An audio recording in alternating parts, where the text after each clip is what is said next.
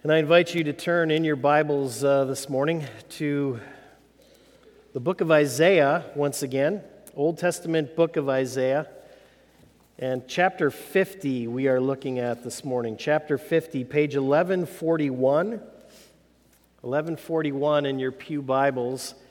And part of this text is seen as, again, one of the servant songs, the suffering servant. We're going to actually read the whole chapter because I think it just gives us some context for the actual servant song. So the song begins in verse 4, but we're going to begin with verse 1. Again, page 1141 in your pew Bibles, Isaiah chapter 50. This is what the Lord says. Where is your mother's certificate of divorce with which I sent her away? Or to which of my creditors did I sell you?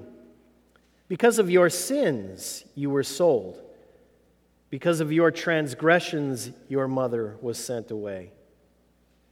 When I came, why was there no one?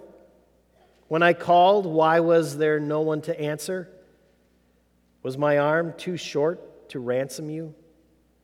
Do I lack the strength to rescue you? By a mere rebuke, I dry up the sea. I turn rivers into a desert. Their fish rot for lack of water and die of thirst. I clothe the sky with darkness and make sackcloth its covering. The sovereign Lord has given me an instructed tongue to know the word that sustains the weary. He wakens me morning by morning, wakens my ear to listen like one being taught.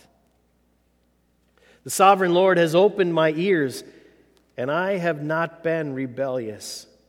I have not drawn back. I offered my back to those who beat me, my cheeks to those who pulled out my beard.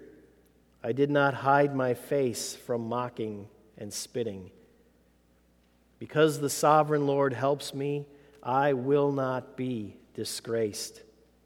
Therefore, I have set my face like flint, and I know I will not be put to shame. He who vindicates me is near. Who then will bring charges against me? Let us face each other. Who is my accuser? Let him confront me. It is the sovereign Lord who helps me. Who is he that will condemn me? They will all wear out like a garment, with moths, or the moths will eat them up. Who among you fears the Lord and obeys the word of his servant? Let him who walks in the dark, who has no light, trust in the name of the Lord and rely on his God. But now, all you who light fires and provide yourselves with flaming torches, go. Walk in the light of your fires and of the torches you have set ablaze. This is what you shall receive from my hand. You will lie down in torment. The word of the Lord. Thanks be to God. Friends in Jesus Christ, back at the beginning of February, there was a little story in the news about an auto theft. In the Milwaukee area. A man had just washed his car. I don't know if it was at a car wash or a gas station, but he just washed his car. He got out and he was wiping it down, like some people do. And while he was doing that, another car drove up, and the man was asking for directions. So while the first man was giving those directions, while he was distracted, somebody else jumped in his running car and drove off. What the auto thief did not know was that there were two little girls sitting in the back seat. He drove off. When he discovered the two in the back, he stopped and he demanded that the little girl get out. There was an 8-year-old and a 2-year-old. He demanded that the 8-year-old get out. She refused to do that. And so finally he abandoned the car and he ran off. Now they did a little interview with the 8-year-old who stayed in the car. And she said, when he yelled at me to get out of the car, I was really scared. I was really scared. But then I had to decide, she said. I had to decide if I was going to be a fraidy cat and run or stay and protect my little sister. And I decided I had to stay. I had to stay with my sister. Isaiah 50 says that the servant is like that little girl. And we, the people of Jesus, are called to be like the servant. Now, how do we get from here, from our text, to there, to that point of this little girl and the servant? Well, let's begin with sort of a big picture of this chapter. I think it's a little hard to understand, and I think giving us a little context might be helpful, but there is a contrast that's taking place here. Right? It's a contrast between Israel, the people of God, and the servant of the Lord. And it's a contrast particularly in the areas of suffering and shame. Suffering and shame. The text begins, those first 3 verses, describing the suffering of Israel. Israel is suffering in captivity in Babylon. And then everything sort of narrows down and it focuses strictly on the servant. And the servant is also suffering. He's beaten, he's mocked, he's shamed. But what we need to notice is that there is a contrast going on between the two sufferings. Okay, there's a difference here. First of all, the suffering of Israel is something that they are blaming on the Lord their God. It's His fault that they are suffering in captivity. God has either abandoned them, He's let them down, He's too weak to protect them. Maybe it's all of the above, but whatever it is, it's His fault. It's His fault, they contend. But the truth of the matter is, and God makes it very clear in those first 3 verses, that Israel has not been abandoned by God, but she has been disobedient to God. He makes it very clear that their problem is due to their own way of living. Okay? And this goes all the way back to Isaiah chapter 6, all right? Where it says, Israel is ever hearing but never understanding, ever seeing but never perceiving. Okay? They listen, they hear, but they don't take it to heart. It doesn't sink in. And we find this verse sort of reverberating throughout Scripture. We even saw it in the last chapter of Acts. It's like this is a people who continually are in this mindset of being around the Word of God, hearing the Word of God, but never taking it to heart. They've been closed to God's commands. And that's why Israel is suffering in captivity. Not because the other nations are more powerful than their God. Not because God has forgotten her, but because she refuses to listen to Him. Now that's one kind of suffering. But there is another kind of suffering that's going on here, and it's a little more difficult to wrap our heads around, and that's because it's the suffering of the Lord's servant. And what's difficult to wrap our heads around is the servant suffers for exactly the opposite reason than Israel suffers. Israel suffers because she is not listening to God. The servant suffers because he does listen to God. Because he does listen to God. He suffers because our God is not the kind of God who will abandon His people. But our God is a God who is faithful to all people. To all people. You see, God will not abandon the weary. The weary. And that word weary here in our text, it extends far beyond Israel. Okay, the weary are not just Israel. This goes back to chapter 42, where God, we saw, was committed to whom? To the bruised reed, to the floundering wick. And the servant says, I will bring you justice in a way that will not break you or extinguish you. Okay, part of the weary are the bruised reeds. This goes back to Isaiah 49 that we talked about last week. God will bring his salvation to the ends of the earth, to all peoples, to all the weary, to every square inch of his creation that languishes in sin and brokenness. God will be faithful to all of them. And that's why the servant suffers. It's because he is obedient to a God who is so faithful that he will not abandon any of the weary. He is totally committed to bringing his salvation to the ends of the earth. Now, friends, that sounds big, that sounds grandiose, doesn't it? But it's as close as the little 2-year-old sitting next to you in the back of the car, where God says, I will not abandon you. This is why the servant suffers. And this is why we hear the servant proclaim that I have not been disgraced. I will not be disgraced. I will not be put to shame. Why? Because I have committed my life totally to the will of the Lord, to what he is doing, to his mission in this world. God is my vindication. The servant sees the Lord and what he is doing as one, so completely as one, that he says, if I am in tune with the Lord's mission, I am in tune with God. I cannot be put to shame. This will never appear like I have lived in vain. On the other hand, there's all sorts of shame that comes along with Israel's suffering, isn't there? I mean, this one who was God's plan, who was called to be a light to all of the nations, a light, and here she is living in the darkness of captivity to or in all the nations.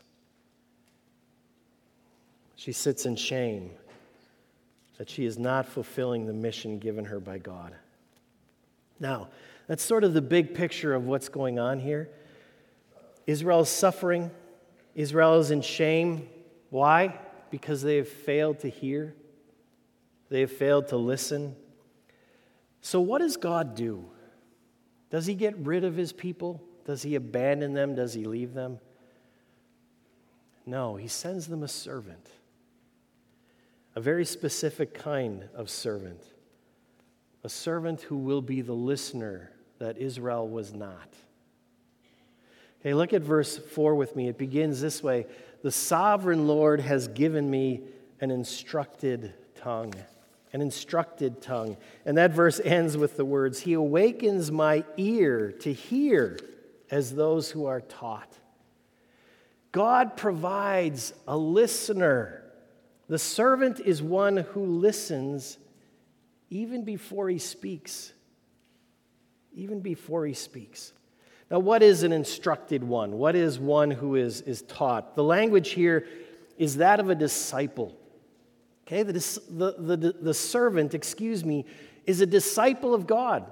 He's a learner. He's a listener. He's one that's being taught, being trained by God himself.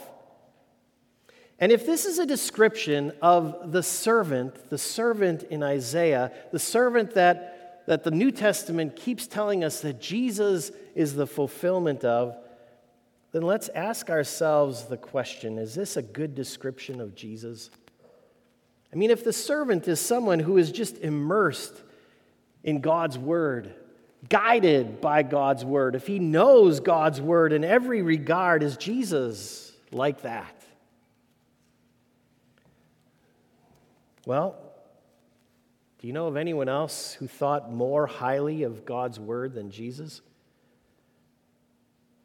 Think about this, friends. If you read through the New Testament, how often do you read Jesus saying the words, "It is written"? It is written. I mean, Jesus knew the word forward and backward, and he was always applying it to life. How many times didn't he say the same thing to his opponents? Right? Did he say the same thing to his opponents? Is it not written? Doesn't your own word say this? And remember when he was tempted in the wilderness by the devil, what did he keep coming back with? What did he keep coming back with? He would say, no, God didn't really say that. This is what's written. This is what's written. You got that wrong. This is what's written. Jesus knew God's word. He was immersed in it. Jesus viewed his whole life, in fact, as a fulfillment of the word of God. Fulfillment of that word. When he begins his ministry in Nazareth in Luke chapter 4, what does he say? He looks back to Isaiah and he quotes, "The Spirit of the Lord is upon me because he has anointed me to proclaim the good news to the poor." And then he says, "Today, this scripture is fulfilled in your hearing." I am the fulfillment of scripture, he says. And we see this again and again. We see this in his death, that he fulfills the scripture. Jesus says to his disciples, "You will all fall away, for it is written, I will strike the shepherd and the sheep will be scattered." Who is the shepherd? Jesus. And his disciples are the sheep. He saw his entire life through the eyes of scripture. Again, at his death, he said, "It is written that the Christ should suffer and on the third day rise from the dead." He saw his death, his suffering, his resurrection, prophesied, all of it ahead of time. Jesus was the fulfillment. And what did Jesus say when he was dying on the cross with his last breath? "Lord, why have you forsaken me?" The words of Psalm 22, he took God's word onto his mouth, there on the cross, onto his lips, onto his tongue. It was like Jesus bled Scripture itself. Scripture was his authority. Everything. Jesus kept going back to Scripture. When people were asking him about the meaning of marriage and divorce and all of that, what does Jesus say? He says, "Have you not heard that in the beginning God created them male and female?" And he goes on. This is my authority, Jesus says. This is our authority. It's the Word of God.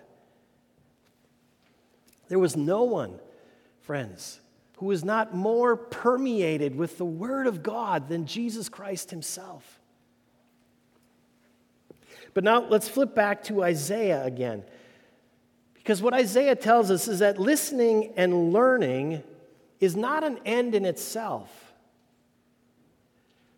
And that's something we have to make sure that we understand. Because we have sort of become a culture where listening and learning is sort of an end to itself. Right? And maybe that's true when you go to a concert, when you go to hear Taylor Swift or Kenny Chesney or something, and we just take in what we're hearing and we enjoy it and that sort of thing. But God's Word is not like that. That's not an end in itself, okay? "The sovereign Lord," says the servant, "has given me an instructed tongue to" what? "To know the word that sustains the weary." To know the word that sustains the weary. The servant listens in order to speak. In order to speak a word to the weary. And not just any kind of word. It's a word that consoles. It's a word that heals. It's a word that encourages. It's a word that forgives. Was that Jesus? Was Jesus someone who not only heard the word, but then spoke it? God's word was always pushing Jesus, was always funneling Jesus where? It was always pushing him toward who? The sick, the broken, the lame, the lonely, right? The discouraged, the hopeless, the blind. The Word of God pushed Jesus to the Samaritans and the tax collectors and the prostitutes, to the woman who had been bleeding for 12 years, to the mother who lost a young son, to the Samaritan woman at the well. It was always pushing Jesus where? To the weary. exactly to the weary. I just had the opportunity to hear from David Smith at Calvin University, and while he spoke, he told the story about the woman at the well, the Samaritan woman at the well in John chapter 4. And he said, when we in the West hear that story, we make it all about the woman and her problems, her issues, her way of living. After all, she had 5 husbands, and the man that she is living with now is not her husband. And we think, wow, it's kind of a loose living woman. And he went on to say that he had found in some of his reading, he stumbled across a commentator who was a female from, I think, the country of India. And when she first read the story of the Samaritan woman at the well, she said, I recognize that story. Here's a woman who has been married and then tossed aside, and married and tossed aside, and married and tossed aside. And the man who's with her now won't even do her the dignity of marrying her. And that was the life that she was used to. That was the life that even the scriptures talk about. Moses, the Sadducees point to the fact that Moses offered a certificate of divorce. Divorce is okay.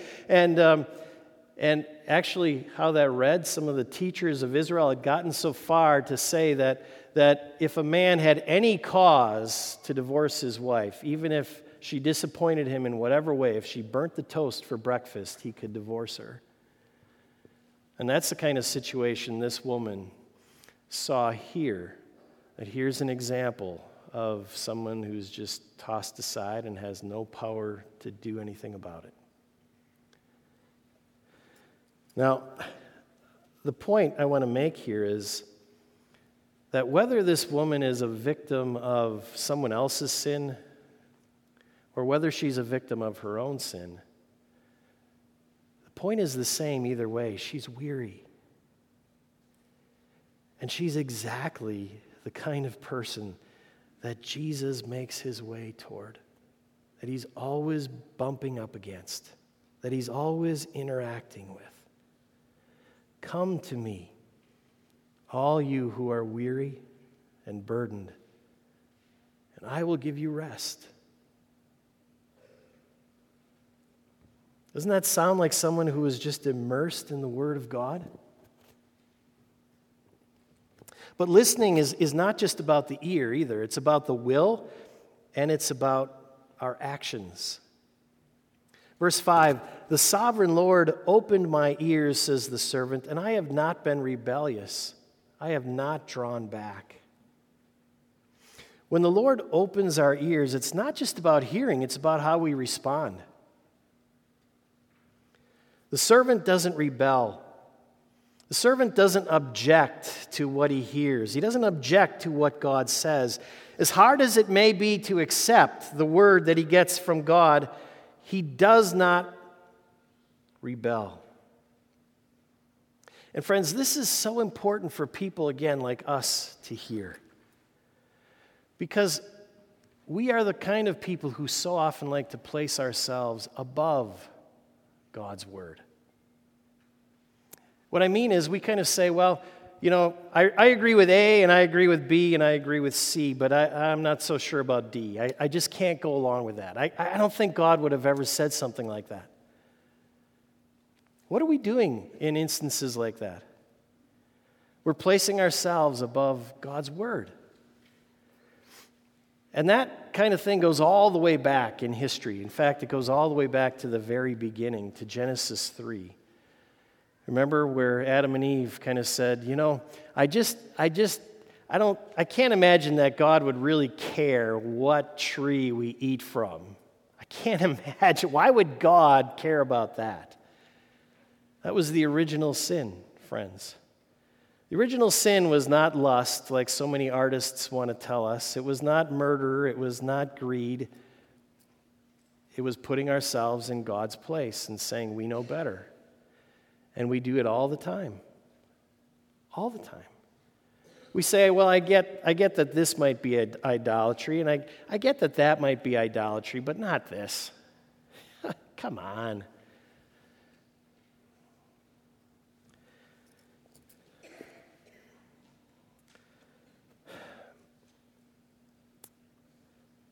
Friends, this is what verses 10 and 11 are all about.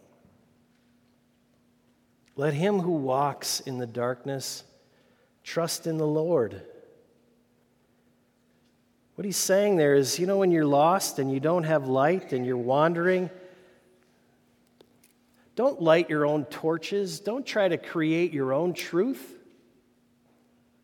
Go back to the truth of our God. Trust in his word. It's good. It's life.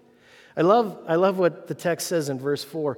Morning by morning he awakens my ear to listen like one being taught. Every morning. Imagine this was the servant every morning listening to what the Lord had to say next. This was Jesus. Can you imagine that kind of life? Every morning, just waiting to hear what the Lord says next. Is that your life?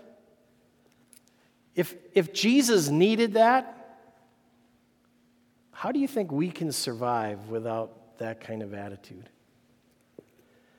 Jesus was immersed in it. He did not rebel against it. And when he finally came to that point in his life, when he was in the Garden of Gethsemane, what did he say? He said, "Not my will be done, Lord, but yours."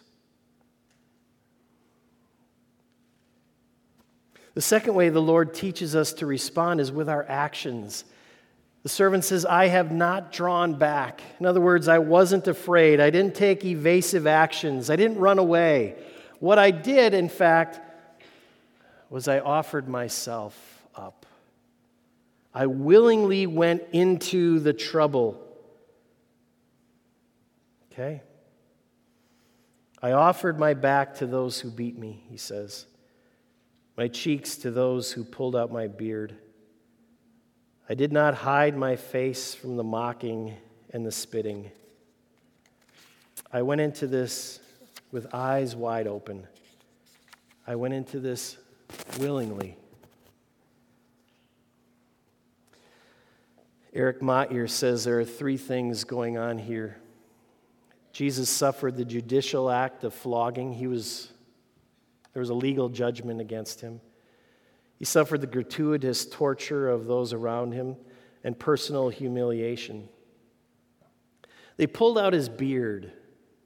When I hear those words here in the West, I just think of dull razors and how they kind of yank the whiskers from your face instead of cutting them.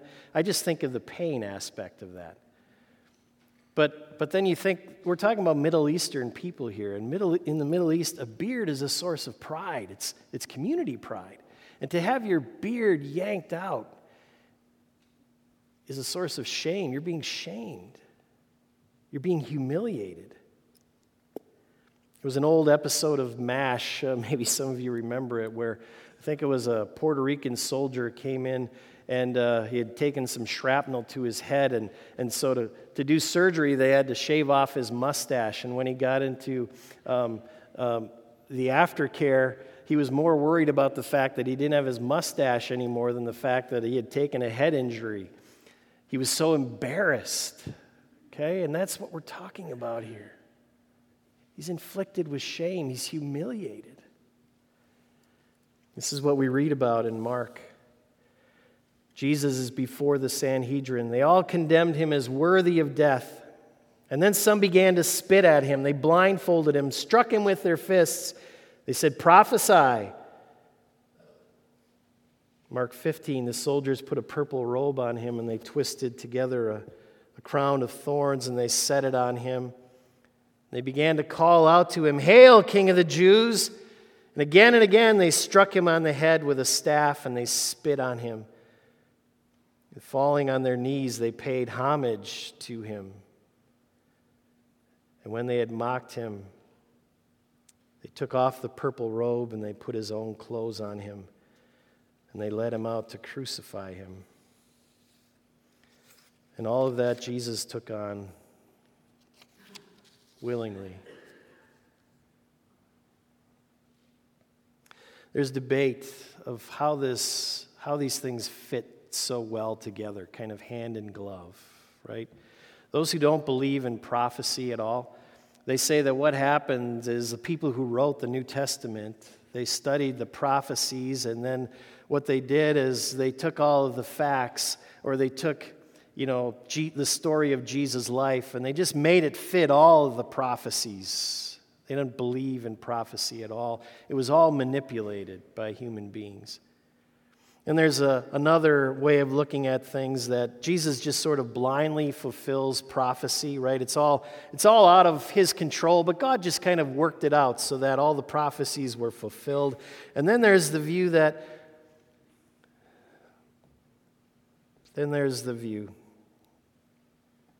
the Word of God, including all of these prophecies in Isaiah, were so deeply ingrained in Jesus' mind and in his heart that he very consciously walked right into the suffering that was waiting for him in order to fulfill the Scripture, to live out the life of the servant. Verse 7 says, I set my face like flint. Flint is the hardest rock. There's no turning back. Luke, in his gospel, in chapter 9, verse 51, uses that phrase as Jesus sets out for his final trip to Jerusalem. There's no turning back. He knows what's ahead, and yet he enters into it willingly. Jesus chose his path. Just like that little 8-year-old girl, he said, I wasn't going to be a fraidy cat. I was going to help my little sister. This is the word that was in Jesus. It was a word to help the weary. And it permeated Jesus' imagination, his thinking. It guided his every choice. This is a word that Jesus hears and he speaks and he lives. And we are servants of this servant. This servant. Is that how the word functions in your life? Do you hear it? Do you take it into your heart where it sits for a while and it gives you hope and it gives you assurance and it gives you courage? And then do you act in that courage? We saw a video earlier of our brother Ishaya from Nigeria.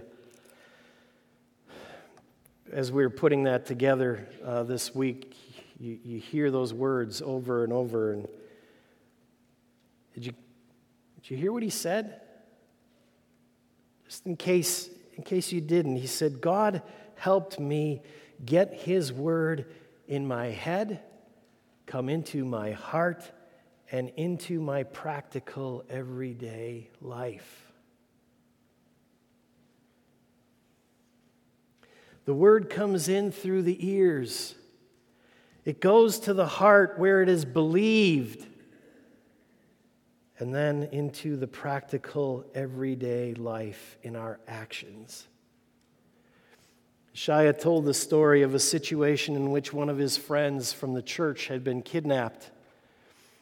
And it was up to him to go and pay the ransom. And so he was supposed to meet the kidnappers in the jungle, and he was supposed to pay the ransom. And he said, I didn't know if I was going to come back or if I wasn't. I was scared. I was afraid. How do you get through something like that? He said, the word of God was in me. And he quotes Esther, going before the king, if I live, I live. If I perish, I perish. He quoted the story of Shadrach, Meshach, and Abednego going into the furnace. He said, if God wants to save me, he can and he will. He doesn't have to, but if he wants to, he will. And he did not draw back.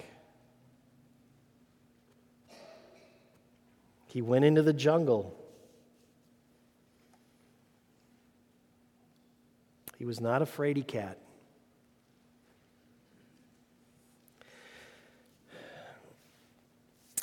He was not a fraidy cat because he knew that he would not be put to shame.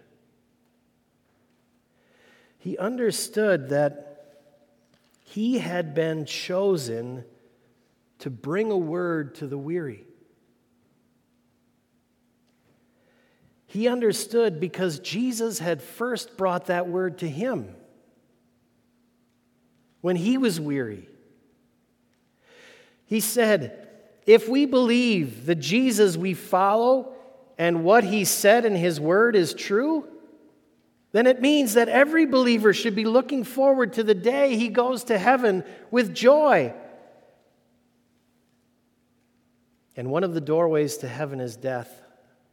So why should we be afraid of death?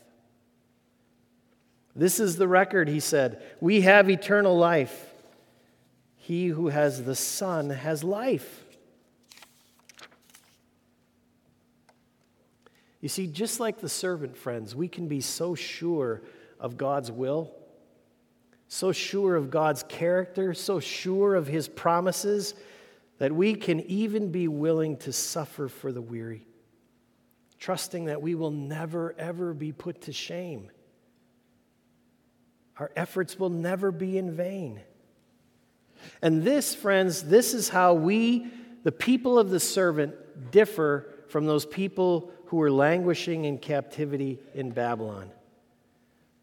God came to us, to you and me, in the person of the servant, and he gave rest to the weary on the cross. And now, it's the rested weary who live by his power for a weary world. We are people who keep looking at their little sister next to us there in the car, and we say, I'm not going to be a fraidy cat because my life is safe with Jesus, and I'm going to live that life for him. Let's bow in prayer. Lord Jesus, you have purchased our life, our lives by the power of the cross. Now help us live our lives by the power of the cross. In your name we pray. Amen.